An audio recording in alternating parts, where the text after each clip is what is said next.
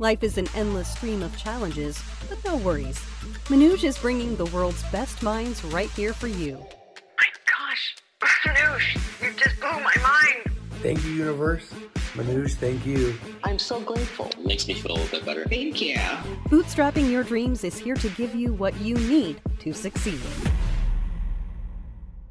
Holiday season is in full force and there's a lot of shoppers out there shopping for Black Friday, Cyber Monday. But from what I'm hearing, there's a lot more demand for goods than there is stock. Why is that? Well, we have experienced a huge supply chain problem and there is an acute shortage of microchips. Microchips are powering everything today. So that is one of the reasons why stores are not able to keep up with the demand. And in this environment, people are opting to go shop online rather than going to physical stores. And that's also for safety purposes, avoiding crowds. And that's a good thing. Now, one thing I will caution you is to be secure online. Make sure you don't fall for any scams. Protect your identity, protect your credit card information and personal information.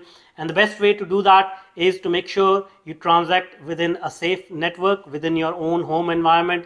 Make sure your network itself is secure and doesn't you have a firewall or a router with updated firmware so that malicious hackers cannot log into your network and steal your data.